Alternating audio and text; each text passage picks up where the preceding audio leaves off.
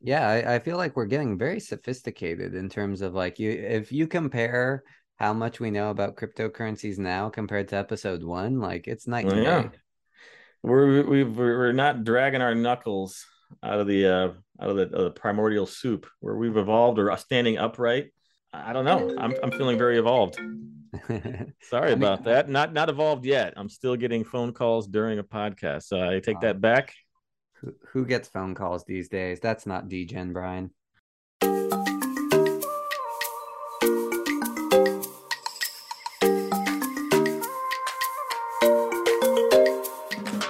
Bogdan, Brian, and their guests are not registered investment advisors. Nothing discussed today should be relied on for investment decisions, nor is it investment advice. This show is for informational and entertainment purposes only. Please work directly with an investment professional.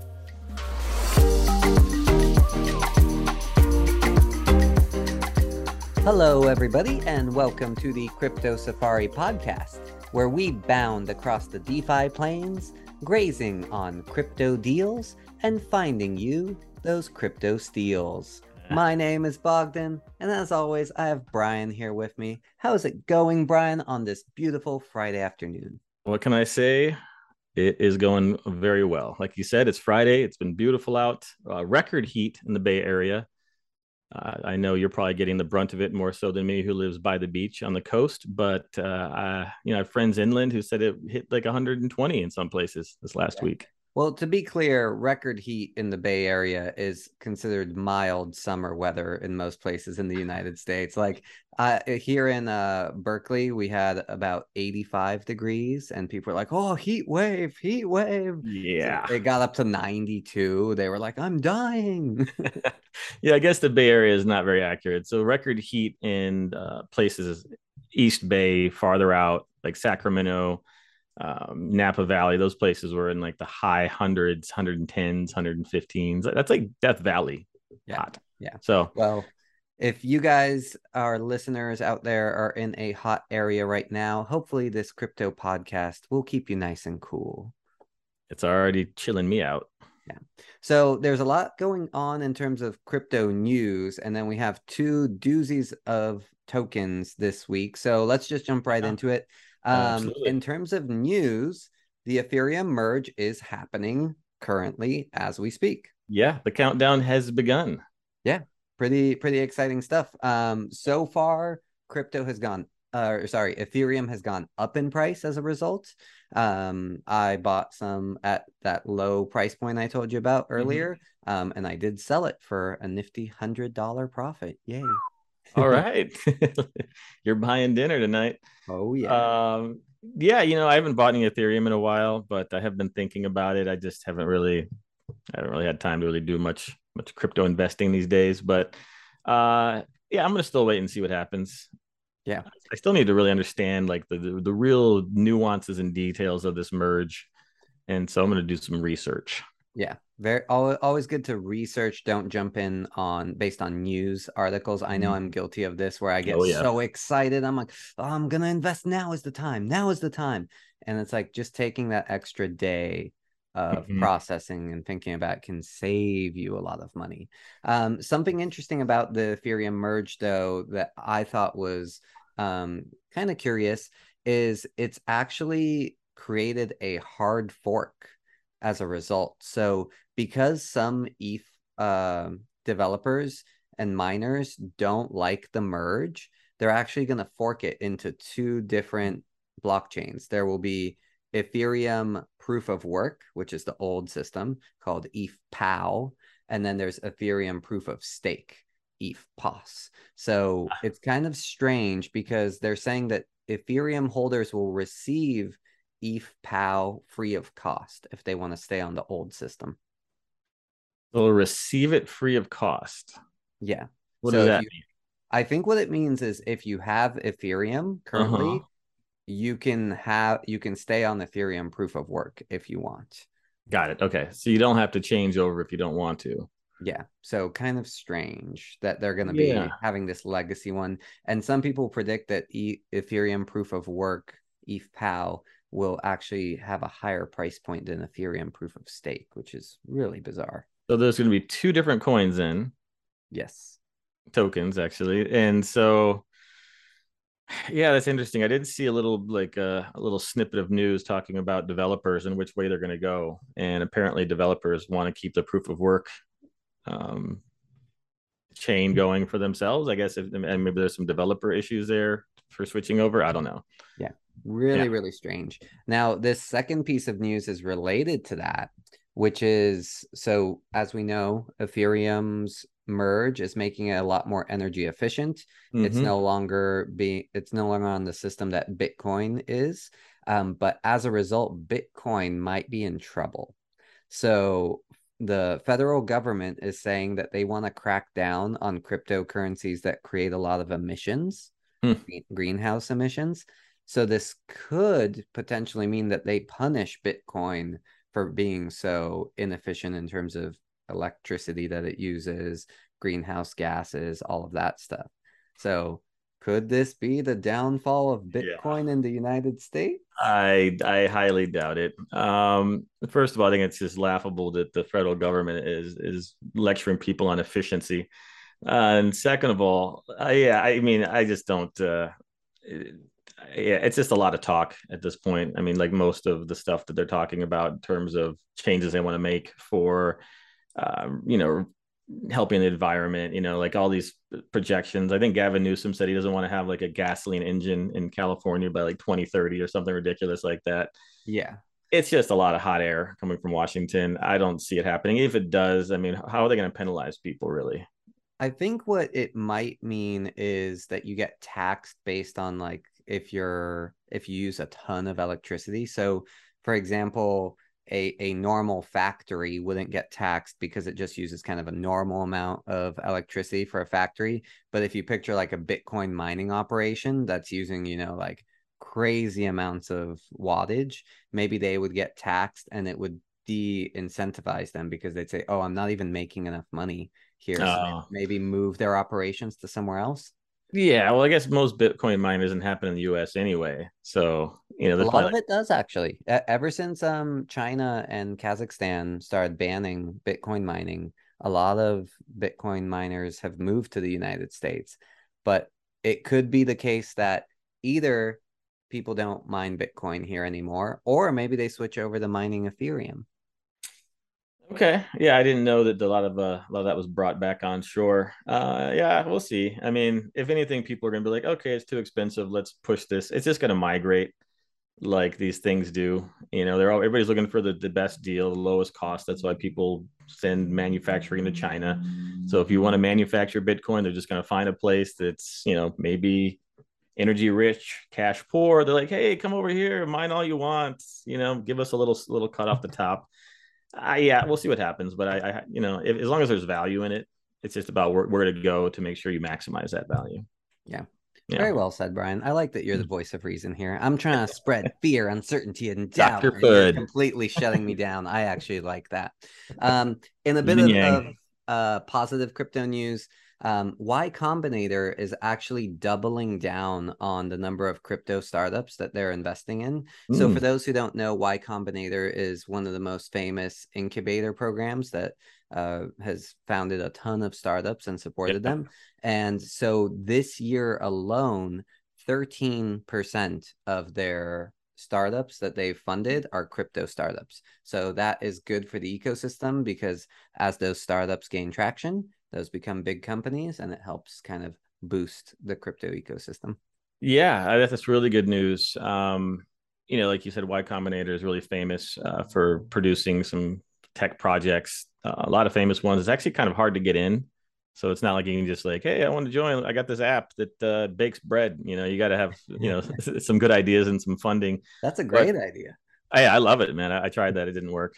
It didn't work. But yeah, I mean, I think it's a really interesting. It says a lot about the market where people think this is going to go, and also more importantly, it says a lot about where the venture capital thinks it's going to go, because that's really what drives Y Combinator is what people, if they have a good idea that investors want to get an early foothold in and be like angel investors and stake them so they can get like 3,000% return once they go public. And so I think that's putting a lot of confidence in Web3 and where it's going in terms of technology. So I love it, man.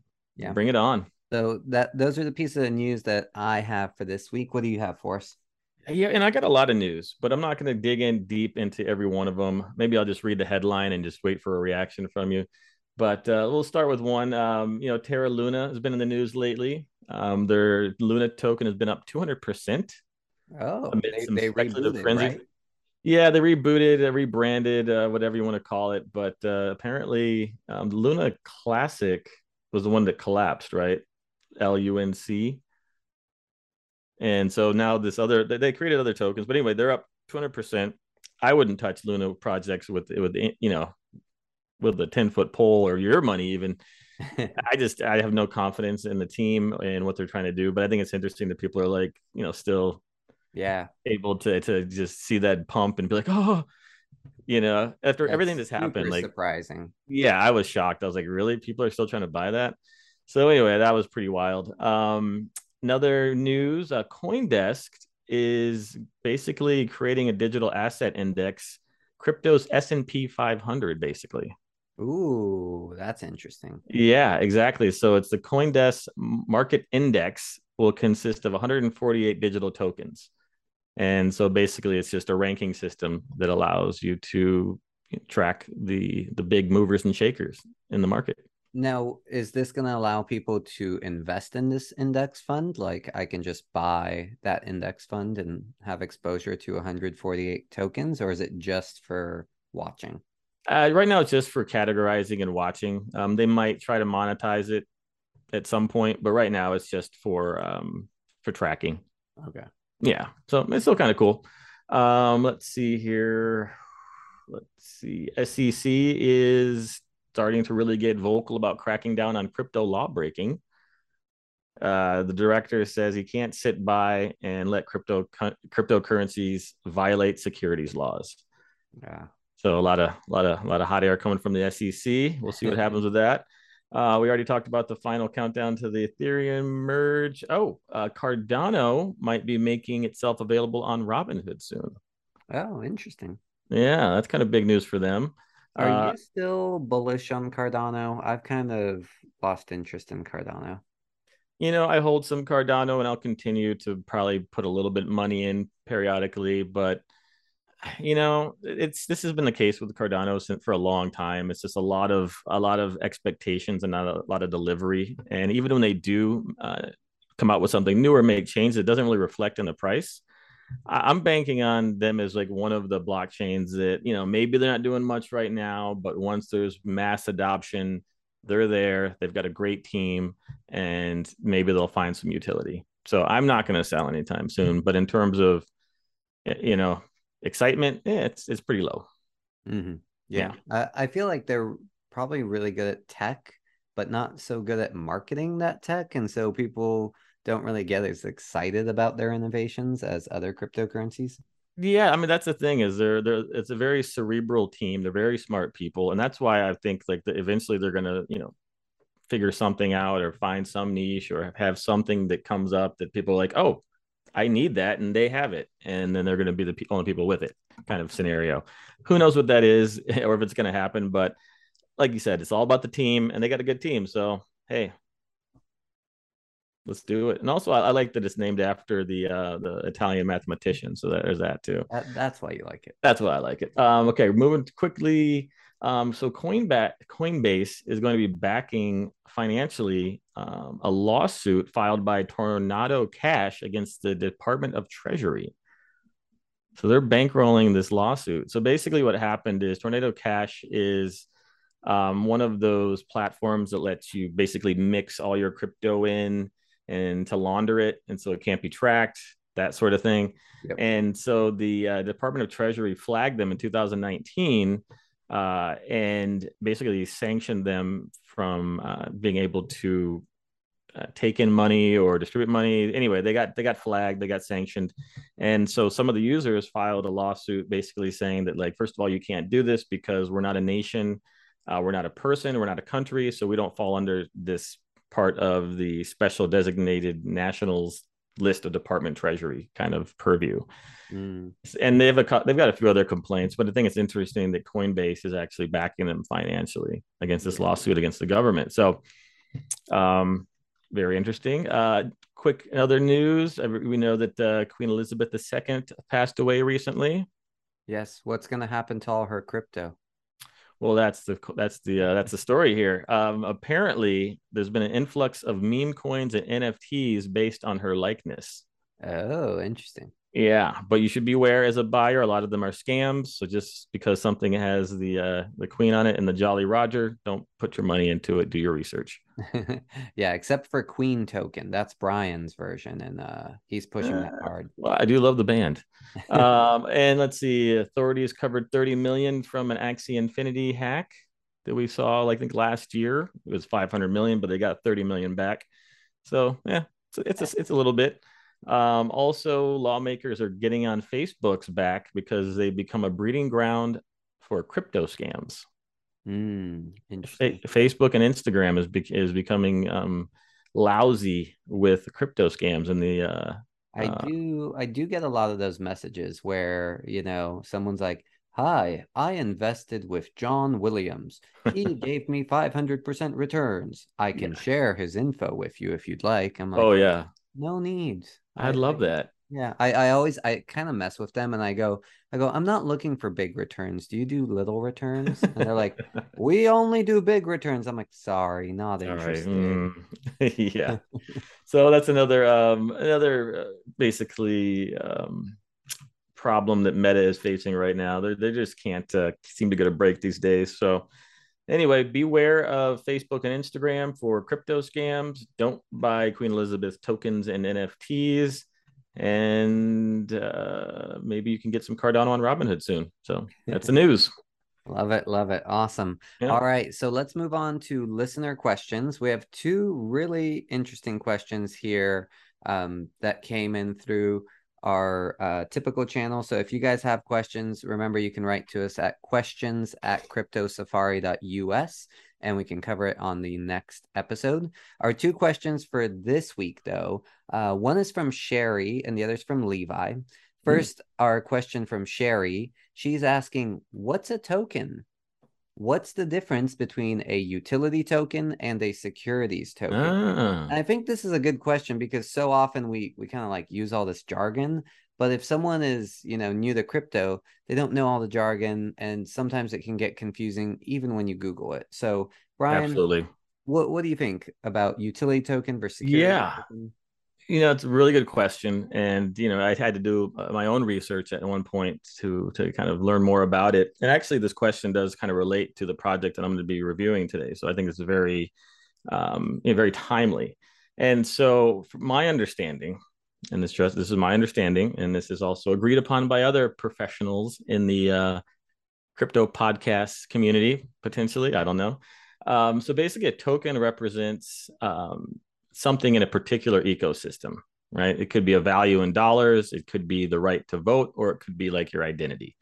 It's a digital representation of something in a crypto sense, right? And so the difference basically between like a cryptocurrency and a token is cryptocurrency isn't constrained to a certain environment, right? So Bitcoin, for example, you can take that and you can buy stuff with it. It's got other uses outside of its environment, right? But if you look at like a utility token or like a utility token or a token like Ethereum, it can interact with smart contracts, that sort of thing, but it's in its own environment. That's where the utility is. That's where basically the value is. Outside of that, there's not much value, right? Okay. So a securities token is one that is used kind of like the US dollar, right? Like you're using it to buy and sell things. Well, yeah. Well, let's slow down a little bit. So we've got that's a token, right? A digital representation of something. It could be money, it could be a right to vote identity. So then there's a utility token that provides the user with a product or service, or it can be like a gateway that gives you access to a network or representation in that network through voting. Okay. So that's the utility. So you can replace kind of the word utility with useful. So it's like useful for something. Exactly. Like if I want to get into this NFT club, I gotta use the utility token, something like that. If I want to vote, what happens in this project, I have to have the utility token to vote. Now, here's where it gets confusing, and I think this is part of, mostly the way these projects market themselves, is most tokens say they're a utility token, but they're not. They're just being sold that way by the developers because developers want to avoid regulation and taxes that come along with being classified as a security, right? So there's very, very like small amount of actual utility tokens. Most tokens are actually security tokens. Okay. And so there's something called the Howey test. And I don't know if we talked about this a while back when the SEC started getting involved in crypto and talking about, is it a security? So basically the Howey test consists of a few questions. And so one of the questions is there an investment of money into this project? Also, is the investment into a common enterprise? Is there an expectation of profit for the investors? Is there expectation of profit based on the work of others? And so once you ask yourself those questions, and if you can answer yes to one or all of them, then basically you're a security. Okay. Right. And so security tokens are heavily regulated and they represent legal ownership of an asset. Right.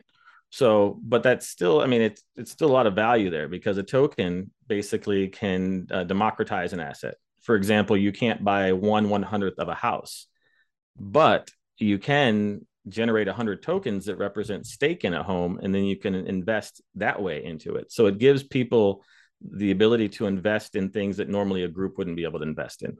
Yeah. And so that's giving people access to markets where there's a high bar of capital, of money to enter. So there's a lot of value there. So you can, maybe buy 10% of a house if you want to get in a hot real estate market. Yeah. And so those are the two big differences. Utility represents like a product or a service, maybe gives you voting rights. Security tokens, legal ownership of an asset. Well said. There we go. I hope that answers your question, Sherry. If you have any follow-up questions, feel free to write to us again. Next, going to move on to Levi's question. So he would like to know, do you invest in exchange tokens like FTT from FTX? Why or why not? So I can explain real quick what a exchange token is. So for example, FTX is a cryptocurrency exchange. And in addition to letting you buy and sell tokens like Bitcoin, Ethereum, all the, typical coins that we know, they have their own proprietary coin that you can buy that is linked to the actual company FTX and gives you some like perks on the platform. So with FTX in particular, typically the more FTT, their token, that you hold, the lower your fees will be.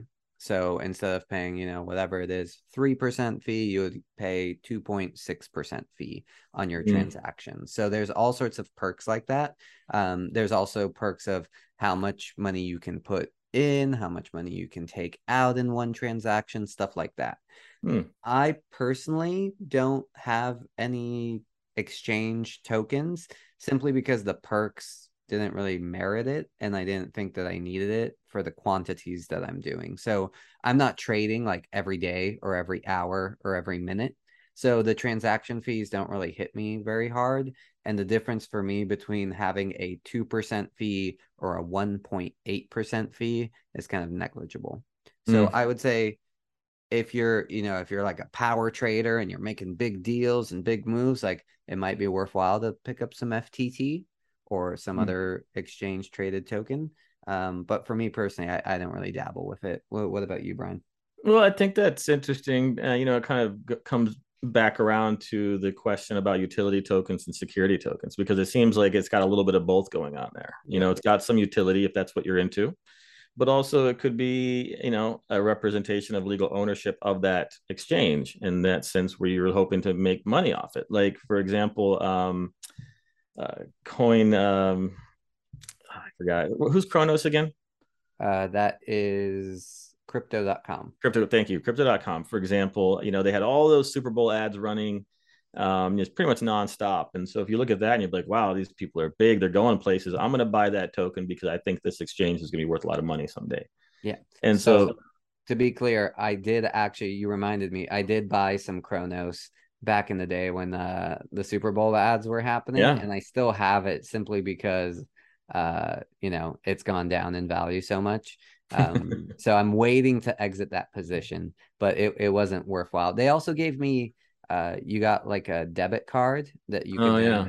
use in different places. And I was supposed to get free airport lounge access with it.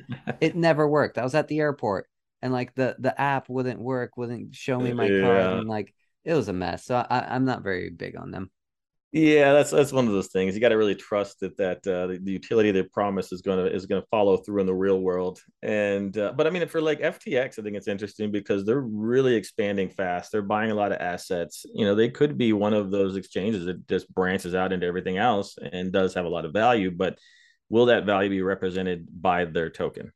I don't That know. is the question. I don't see a lot of utility there for people who, like you said, who aren't using the platform. And like, I'm not using coin.com or FTX at all for anything. So why would I, it's Yeah. yeah.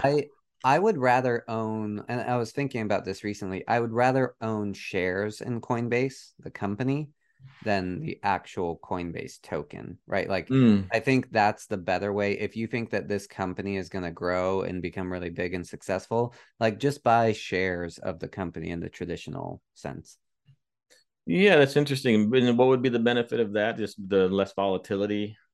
I think because it's tied, right? Like the actual token of FTX is tied to how useful it is in their ecosystem versus the shares in the company is tied to how much money that company is making. Right. And The overall health of the company compared to the supply and demand forces of the token. yeah, exactly. Yeah. No, that makes sense. That's a good way to look at it. So, Yeah. great question, Levi and Yeah. Sherry. If you guys have any questions for us, remember you can write to us questions@cryptosafari.us and we can take your questions on the next episode. So, with Yeah. that, let's jump into our two tokens for this week. And I'm pretty pumped for mine.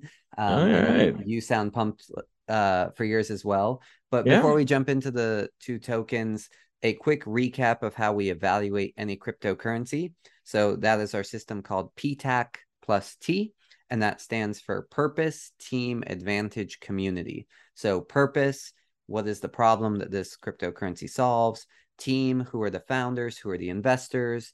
Advantage, how is this unique? How does it have a unique advantage compared to other cryptocurrencies?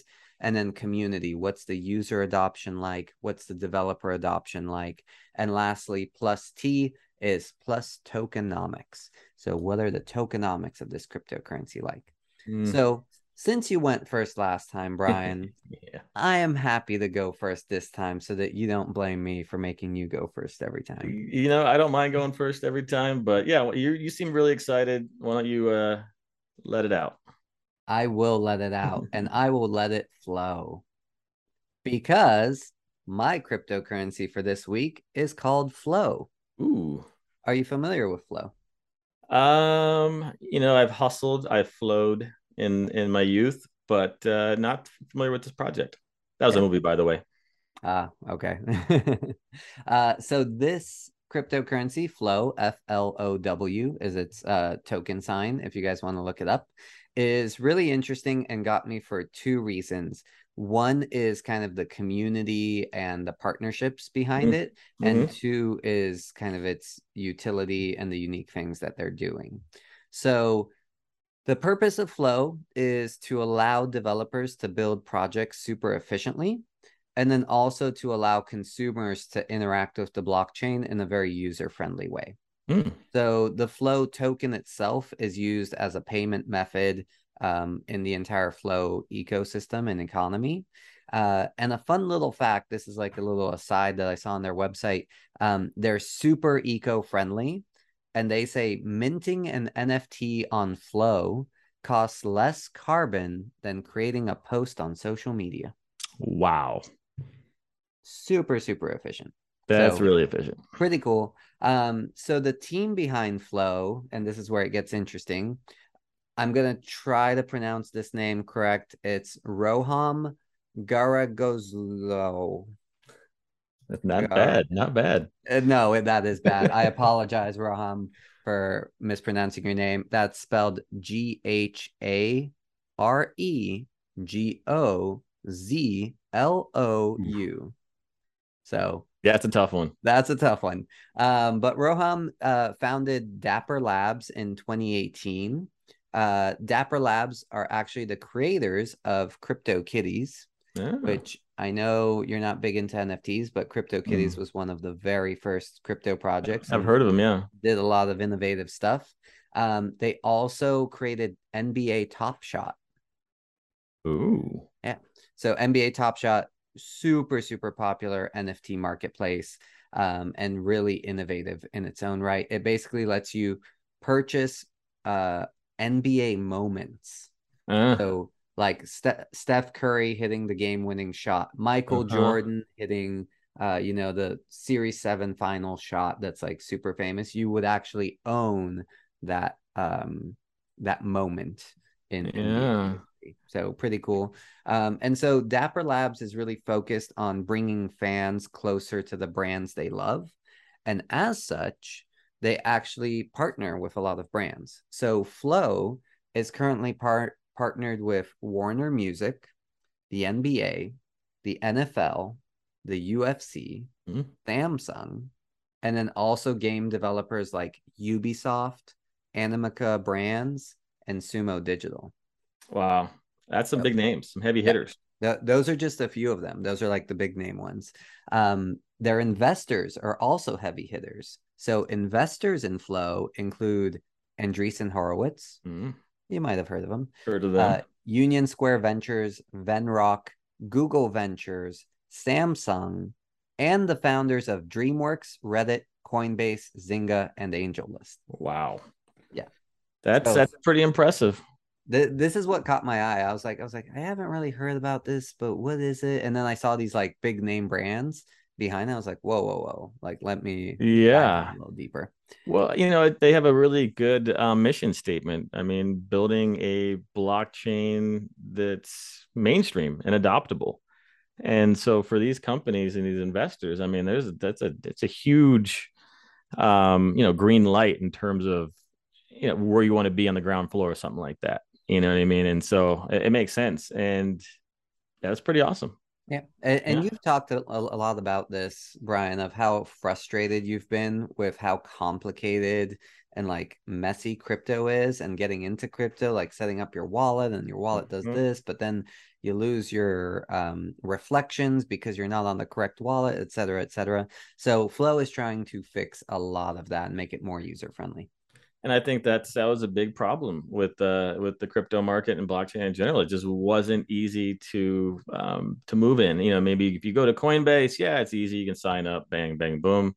But it's even that is not super easy. And if you don't know much about the market, then you're just in there doing what are you gonna do? But yeah, that's cool. I like it. Yeah. And even a lot of friends who aren't really into NFTs or crypto have talked to me about things like NBA Top Shot, right? Mm-hmm. People who are sports enthusiasts are like, oh, NBA Top Shot, like I can buy a historic sports moment and like I am the only one that owns that moment now. And there's all these like implications of that. So it's kind of going with these like mainstream things like the NBA, the NFL, UFC, UFC, yeah. right? And allowing them to kind of sell some of their IP in NFT form. So it's really interesting. I'll dive into some of kind of the technical aspects of Flow here Mm-hmm. because it is kind of its unique advantage. So in a traditional blockchain, every node, meaning every like validator computer on the network, stores the entire state of the blockchain. So that's like account balances, smart contract code, et cetera, et cetera. Mm-hmm. And so that node has to perform all of the tasks associated with processing every transaction in the chain. And that's why it's like so slow. And the metaphor that Flow uses for this is kind of like a single worker building an entire car. Mm. Like they can do it, but then it's really slow because they have to know all the steps and it's very slow in terms of how it works. So Flow uses this thing called pipelining, which is actually a very common practice in assembly line production, like cars and computer chips, Mm-hmm. etc. So it applies pipelining to the blockchain and separates the jobs of a node into 4 different roles. So there's collection, consensus, execution, and verification. And I'll talk a little bit about what each of those does. But basically, it means each node can specialize in something so that the process as a whole is more efficient, right? So like in the metaphor of building the car, like one guy is in charge of putting the tires on the car. Like that's all they do. And if you combine everybody's roles, you build the car, you run the blockchain, right? Henry Ford would love this project. He would. Yeah. So this is kind of an alternative to sharding. So we've talked about sharding before. Some of the problems that Flo points out in sharding is that the way that sharding makes things more efficient is it basically breaks up data into small fragments. But the problem is that when an app needs to access that data, it has to look for those fragments all across the blockchain in order to put them back together. And so this is difficult and error prone. And the example here is a simple user action. Say you're purchasing a hat for your crypto kitty using some stablecoin. That can take 12 transactions and 7 blocks on a sharded blockchain. Wow. Versus on Flow, it would just be a single transaction. So less gas being burned, more efficient. That's why it's so eco-friendly.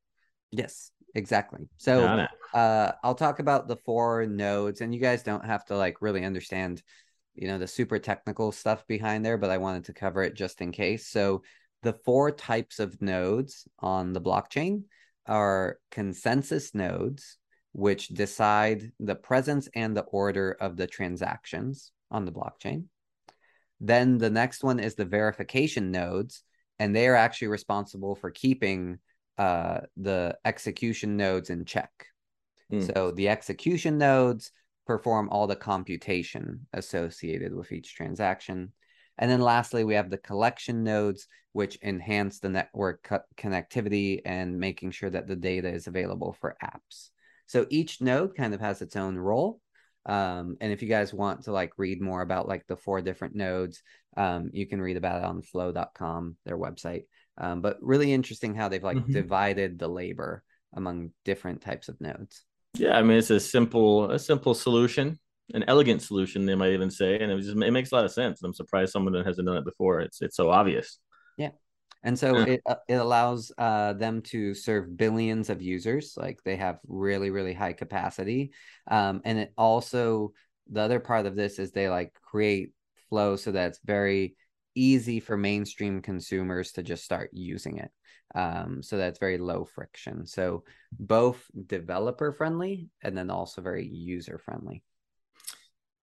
That's a great combination to equal adoptability. If the devs like to use it, there's going to be a lot of different projects, a lot of cool stuff. And if people like to use it, it's just to bringing those people together in a sweet, sweet symbiotic relationship. Exactly. I think a lot of cryptocurrencies, honestly, and this kind of goes to the point of like Cardano, right? Like when we talked about them and we covered them on the podcast, like their dev team was like super accomplished, like all these computer scientists, but then it's like, oh, it's not that easy to use, like as a user. Yeah. Well, I think you make a good point about the team. I think sometimes you can get too many smart chefs in the kitchen basically over engineering something to the point where it's almost not usable. And I think that happens. When I was researching buying a new car, a lot of times they were talking about how some of these really great car companies like Audi and BMW, sometimes they can over engineer something and then it causes a lot of problems. Yes. And so I think when you're trying to find like the simplest solution, the Occam's razor of the solution, that sometimes you get something that's easy, adoptable, and fun to use. So yeah, beautiful. I'm personally experiencing this problem working on my 1994 BMW right now, where all of the bolts are hex bolts, which apparently is a far superior system than your traditional just regular bolts. Yeah. But that means I don't have the tools to work on it. Yeah. Superior for who? You know what I mean? For the engineers. Yeah. So that's interesting. It's the Exactly. working man's blockchain. Exactly. Yeah. Exactly. So in terms of community, they have 14 million wallet accounts, which is a lot, especially in this day and age. They have 8,000 developers. Wow. They have over 1,000 active projects. They have 400 nodes. And then they also have an ecosystem fund for granting money to people who want to build on it. Mm-hmm. Their ecosystem fund is up to $725 million. So really, really like strong community. In terms of tokenomics, it's a 2 billion market cap, which puts it at market rank number 32. Oh, So we are top in the 50. top 50. Mm-hmm. 1 billion circulating supply, 1.3 billion total supply. The all-time high price for Flow was $46. Yeah, I was looking at that. So it's basically down almost 96% since its all-time high, which is only a year ago. Yes. So So all-time something's high not was flowing right. yes, all-time high was $46. All-time low was $1.17. And the current price in this bear market is $2.12. Now, I mean, okay, so we're talking about, a great idea seems to be an abundance of utility. They have all these partnerships. Where's the disconnect between that and the actual price? Is it this just the current market forces? Did something go wrong? Because 95%, that's a big drop. It is a big drop. I think it might, this is complete speculation, right? I haven't researched like the actual reasons for this, but my guess would be based on seeing similar projects like this is projects that are really good at marketing tend to have really high highs because people are so pumped. They're like, this is the future, Team Doge, et cetera, et cetera. And then it plummets in value because Mm-hmm. people, right, like they've made these enormous promises. It's similar to kind of like the Elon Musk, but somehow he is able to actually get Tesla insane valuations. But right, like there's so much hype, even though they're not producing to that level of hype. It doesn't mean that it's a bad company. It just means the hype does not match the actual production. So I would say if I had to guess, I'd say probably like the true value of Flow if we weren't in a bear market would maybe be 10 to $20. Um 46 seems rich, you know. But yeah, it still seems like a good opportunity. So I might purchase a little bit of Flow just in case. Okay, get your flow on. So I was actually just doing a quick, you know, research mission about flow, and there's different like crypto rating companies now, and so I'm looking at one called Symmetry. And so they talk about the strong relationship with high value brands, but they make a point saying, however, it has poorly designed token economics. Ah, They believe there will be substantial supply pressure by the end of 2021. So obviously this is old, that will drive down its token price substantially. Therefore, the project receives a grade of a C plus. oh, okay. That makes sense. So maybe they produce too many Flow tokens. I mean, the actual circulating supply is 1 billion tokens, right? So that could just be a question of tokenomics, which you're fond of. And that's what these guys are saying here. But at the same time, they give it a 9.0 out of 10 for market opportunity. And so I think right now it's kind of the cart, leading the horse. So at a billion tokens, seems like a lot, big supply, not a lot of demand for it. But once that demand increases, once they get more projects, once they get more adoption, then all of a sudden the tokenomics might work out in the long run. So maybe they're banking on, a large circulating supply because they're looking for mass adoption, not scarcity. Yep. Yeah. I think that's a good hypothesis. So I'll keep track of it. I will share updates as I Yeah, I'm gonna keep an eye on it. I'll probably get a little bit of flow in my pocket. I like their partnerships. I like the business model. And hey, man, easy wins the day every day. Yes. Also, Andreessen Horowitz wins the day every day. Yeah, they don't make a lot of poor bets. They're not Yes. like SoftBank. So cool. All right, flow. I like it, man. Never heard of it, but I'm liking it. Cool. What do you have for us this week, Bri? Well, in the same sort of category, I've got a blockchain too. And it's kind of interesting that we actually chose these two projects because I think they're, I wouldn't say diametric opposites, but they could be the yin and the yang of the blockchain in terms of our conversation. So you have Flow, which is all about mass adoption. Everybody gets in. And I'm doing something called Polymath, which is Interesting. a very specific blockchain now, but it actually might end up in the same kind of boat that Flow could be in if there's mass adoption. But this boat they're in could be for very different reasons. So let me kind of explain. So Polymath, Poly, Poly on their ticker. They created the Polymesh blockchain, excuse me, built for security tokens with governance, identity, compliance, and confidentiality used as the pillars of the core of their design. Okay. So I know that's kind of a mouthful. I'm kind of reading their tagline. And so basically what they're talking about is, we had that conversation about securities tokens, right? And if these tokens in these projects that call themselves utility actually have to be classified as a securities token, then there's a whole nother class of regulation that they have to abide by and have to basically adhere to. And so these guys are building a blockchain that are just for securities tokens that have to deal with those issues. Compliance, KYC, know your customer, all the different regulations that normal securities have to deal with if they want to be publicly traded, those might fall on probably 90% of the crypto projects. And so they were a little bit ahead of their time in thinking, okay, we need to create a blockchain that is just for securities because it's a whole different set of rules and regulations you have to follow. And so they founded this because they were trying to tokenize a private fund a few years ago. And they realized that there's all of these different issues, there's all these complexities, and maybe they should just build their own blockchain. Okay. Right. And so they did that, and they talked to all of these different regulators, all these different institutions, and they got all this feedback, and they created something called the ERC 1400 security token. So this is different than ERC 20. Oh yeah, very different. Yeah.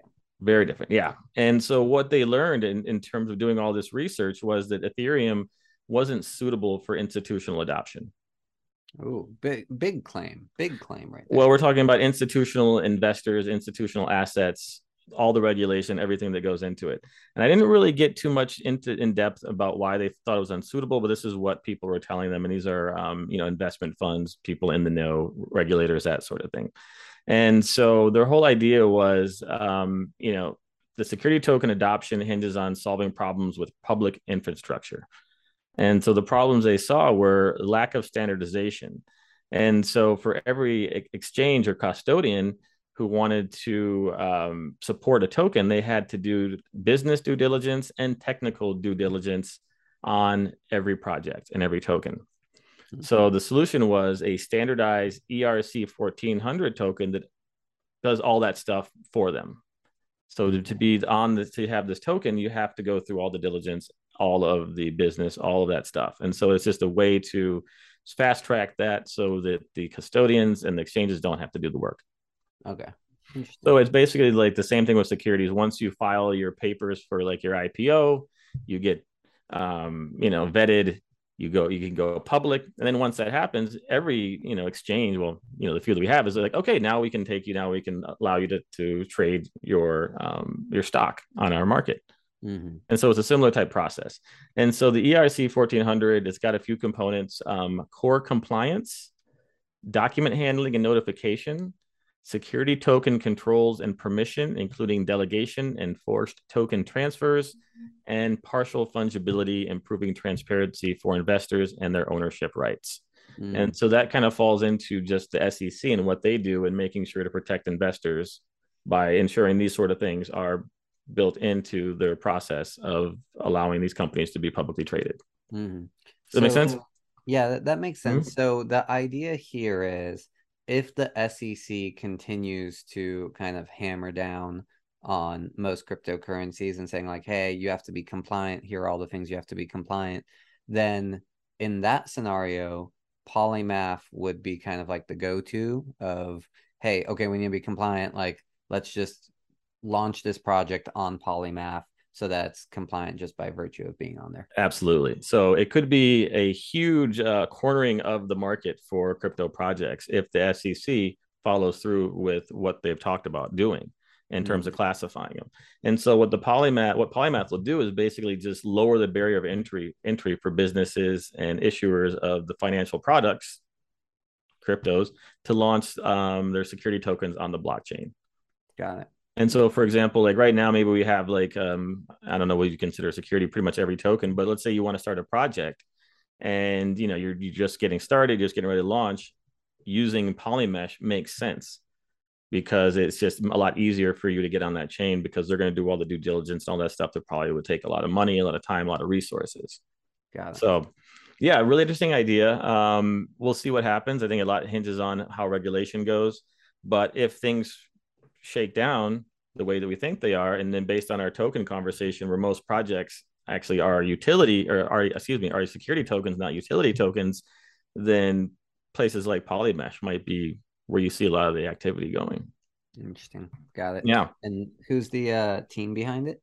Yeah, so the Polymath team has members and contributors worldwide, and a growing list of over 50 global service providers. But the CEO is a guy named Trevor Corverco. He's the CEO of Polymath. He was the CEO of Digital Assets International and investor of Luminix. Okay. Yeah. Familiar. In case you're familiar. The CEO is a guy named Chris Hauser, CEO of Polymath. He was an associate at Bennett Best Burn LLP, and he's a former Canadian Forces infantry soldier. Always good to have one of those in the company. You got to have someone to enforce your laws. That's how you get security of the company. Yeah, exactly. There you go. And so in terms of the advantage, you know, it's a tremendous market opportunity for them if things go in the way of SEC regulation and pushing people to have to go through all of the different steps to become, publicly traded, basically. And so that's where the real advantage comes. And so we'll see what happens. Their idea is that, institutional regulators require, identity, compliance, and confidentiality and governance, as part of what needs to happen for these projects to be accepted. And so if they can provide that at a low cost, then they could really become the go-to blockchain for crypto projects, almost all of them. So we'll see if that happens. I mean, that's a pretty big advantage. Let's see what else we got here. So they're letting people also create financial products, kind of like synthetic that we did last year. So that's another thing they're doing as well. And so, they're in a position to maybe transfer capital markets as we know it because of their Polymesh blockchain and everything they're doing. It's a big claim, but I would say that I bet that this will be useful for a while, and then other people will kind of catch on and be like, hey, we should make something like this, or make our blockchain compliant, something like that. So I'm kind of on the fence on this one. It's like, yes, if the SEC like creates regulation, all of a sudden everybody's going to have to become compliant. But I'm guessing that a lot of crypto projects will probably just hire people to make sure that their stuff is compliant and say like, all right, we're going to just build an internal compliance team with the millions of dollars that we have. So is there anything to defend against just Ethereum just creating a compliance team and making Ethereum compliant? Well, that's a good question. I mean, right now, I know this blockchain is very specific for those reasons, because they want it to be a securities a platform, and the way that Ethereum works. I don't know. I mean, I guess that could be possible, but I think it really falls on the shoulders of the project to basically make those changes. And so if you don't have millions of dollars and you want to start a project, but you're going to be a securities, then, really doesn't matter what Ethereum does. It's really about your due diligence and, and what you do internally. So yeah, I mean, who knows what Ethereum might do, but I feel like they're, how slow they are to move and how they like to keep everything just, they're all about security and privacy.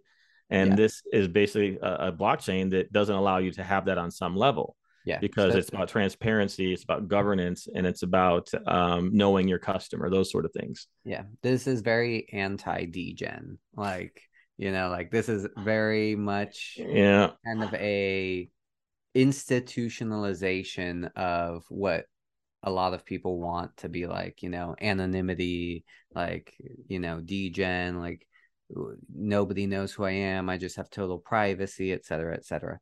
So, but a lot of institutions don't really care about being degen. Like they No. just want to make money and make their transactions, etc. Exactly. And so you could think of this as an institutional blockchain for digital assets for people who might want to invest large, large, large amounts of money, but want to have some sort of regulation and transparency in who they're investing in and who they're dealing with. And so I think from that sense, it could just end up being like the, maybe the NASDAQ of cryptocurrency, that sort of thing. So, yeah, interesting. We'll see what happens. But they've built something that has very specific use cases, and we'll see if that use case and those needs become abundant. Cool. So yeah, we'll see what happens. But I thought it was a cool idea. So let's get into the community real quick. I know we're going a little bit long here. So their total addresses are about 98,000 total addresses. Active addresses, only 175 active. Ah, interesting. Yeah. What interesting, the top two addresses hold 50% of the supply. That's scary. Yeah, I don't like the sound of that. Twitter, they have 65,000 followers, 8,000 on Reddit. Token Insight rating gave them a B for a stable outlook. Oh, okay. Yeah, the highest for them is a AAA. And their ratings represent the quality and risk of a project based on team, project, and ecosystem metrics. Okay. Does that sound familiar? Yes. Yeah. So far, they've accepted 100 token issuances of applications, and they've deployed 40 on the platform. Let's see. They have pricing strategies and financing approaches that they offer to the developers through their portal. So they're giving a little bit of help there. In terms of tokenomics, they're ranked 115. They have $250 million market cap. Trading volume the last 24 hours is about 330 million. And one reason I found these guys is because they had went up 100% in a couple days. So I look at the top gainers on CoinMarketCap to see if there's an interesting project. And so these guys were on the top of the list. Interesting. So they doubled up like in like a day or two. So I was like, I got to read about these guys. Max supply 1 billion. Of that, 925 is in circulation. The other 75 billion will be unlocked in 2024. Okay. So that's something to think about too. The price is at about 28 cents, up 100%. It was like down 20% today. But in its first year, it returned a 512% return on investors. Interesting. So that's from like all-time low up to whatever the all-time. Yeah, they had a really hot year, and then that year, they were up 500%. So if you would have got in early that year, you made a pretty good profit. All-time high was at $1.66. All-time low 1 penny. And if you want to buy it, you can go to Binance, Coinbase, and Upbit. Very cool. I started adding a few things to my tokenomics. I don't think you noticed that. I did notice. Yeah, I spiced it up a little bit. I like the where to buy because sometimes people don't know where to buy these things. Yeah, usually I like look up where to buy, whatever it is, and then I always dread if it's like on a exchange that I'm not like a member of. I'm like, oh God, I've got to sign. I'm a member of so many exchanges at this point, Brian, like at least 5 different ones. It's like, oh God, this is so tedious. But I always think to myself, the more tedious it is, it means the earlier I am. Exactly. That's how I felt about when I first started getting into decentralized exchanges. Like if it's this hard, I've got to be able to make some money doing it because most people don't want to deal with it. But I think, the where to buy, I think, it helps people to be like, oh, well, let's say that you, for example, we can't use Binance in the United States. Right. And so for people who are like, in that group, they're like, oh, I can get it on Binance.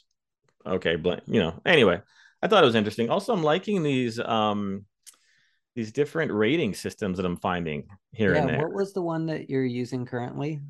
This one, well, if you go to Coin Market Cap, and if you click on, and we'll give you everybody a little bit of inside information. If you click on, let's see, what is it? If you go to more info above the project's graph, another menu comes up, and then there's one setting or one button that says ratings. And if you click on the ratings, then there's a few different companies that actually do these ratings of crypto projects. One's called the FCAC. There's Symmetry. There's Insight, the one I use for this. And so for different projects, they might have a different rating or no rating at all. It really depends. This one was called Token Insights. But yeah, they look at the same things that we're looking at, and then they give it like a rating. It's kind of like Moody's, but for crypto. I like it. Yeah. We should invent our own rating system and be like, I give this a triple B. Yeah. Well, I think we could. I think we could definitely do that. There was another cool thing that I saw under, where is it? They had another metric that is based on like activity and like the ecosystem, which was really cool because it showed you the activity, and there was another metric. It had to do with the community. Ecosystem growth. Oh, okay. Yeah, so there's a metric for ecosystem growth. So if you look at it, it will tell you like, how big it's growing, maybe like how many network growth. That's the metric. And that will show you, how many people are buying in, maybe how many projects are being created, that sort of thing. And so I thought that was pretty cool. And these are like underneath the analysis part of the Coinbase, token summary. So anyway, cool stuff. I feel like we're getting very sophisticated in terms of like if you compare how much we know about cryptocurrencies now compared to episode 1, like it's night and day.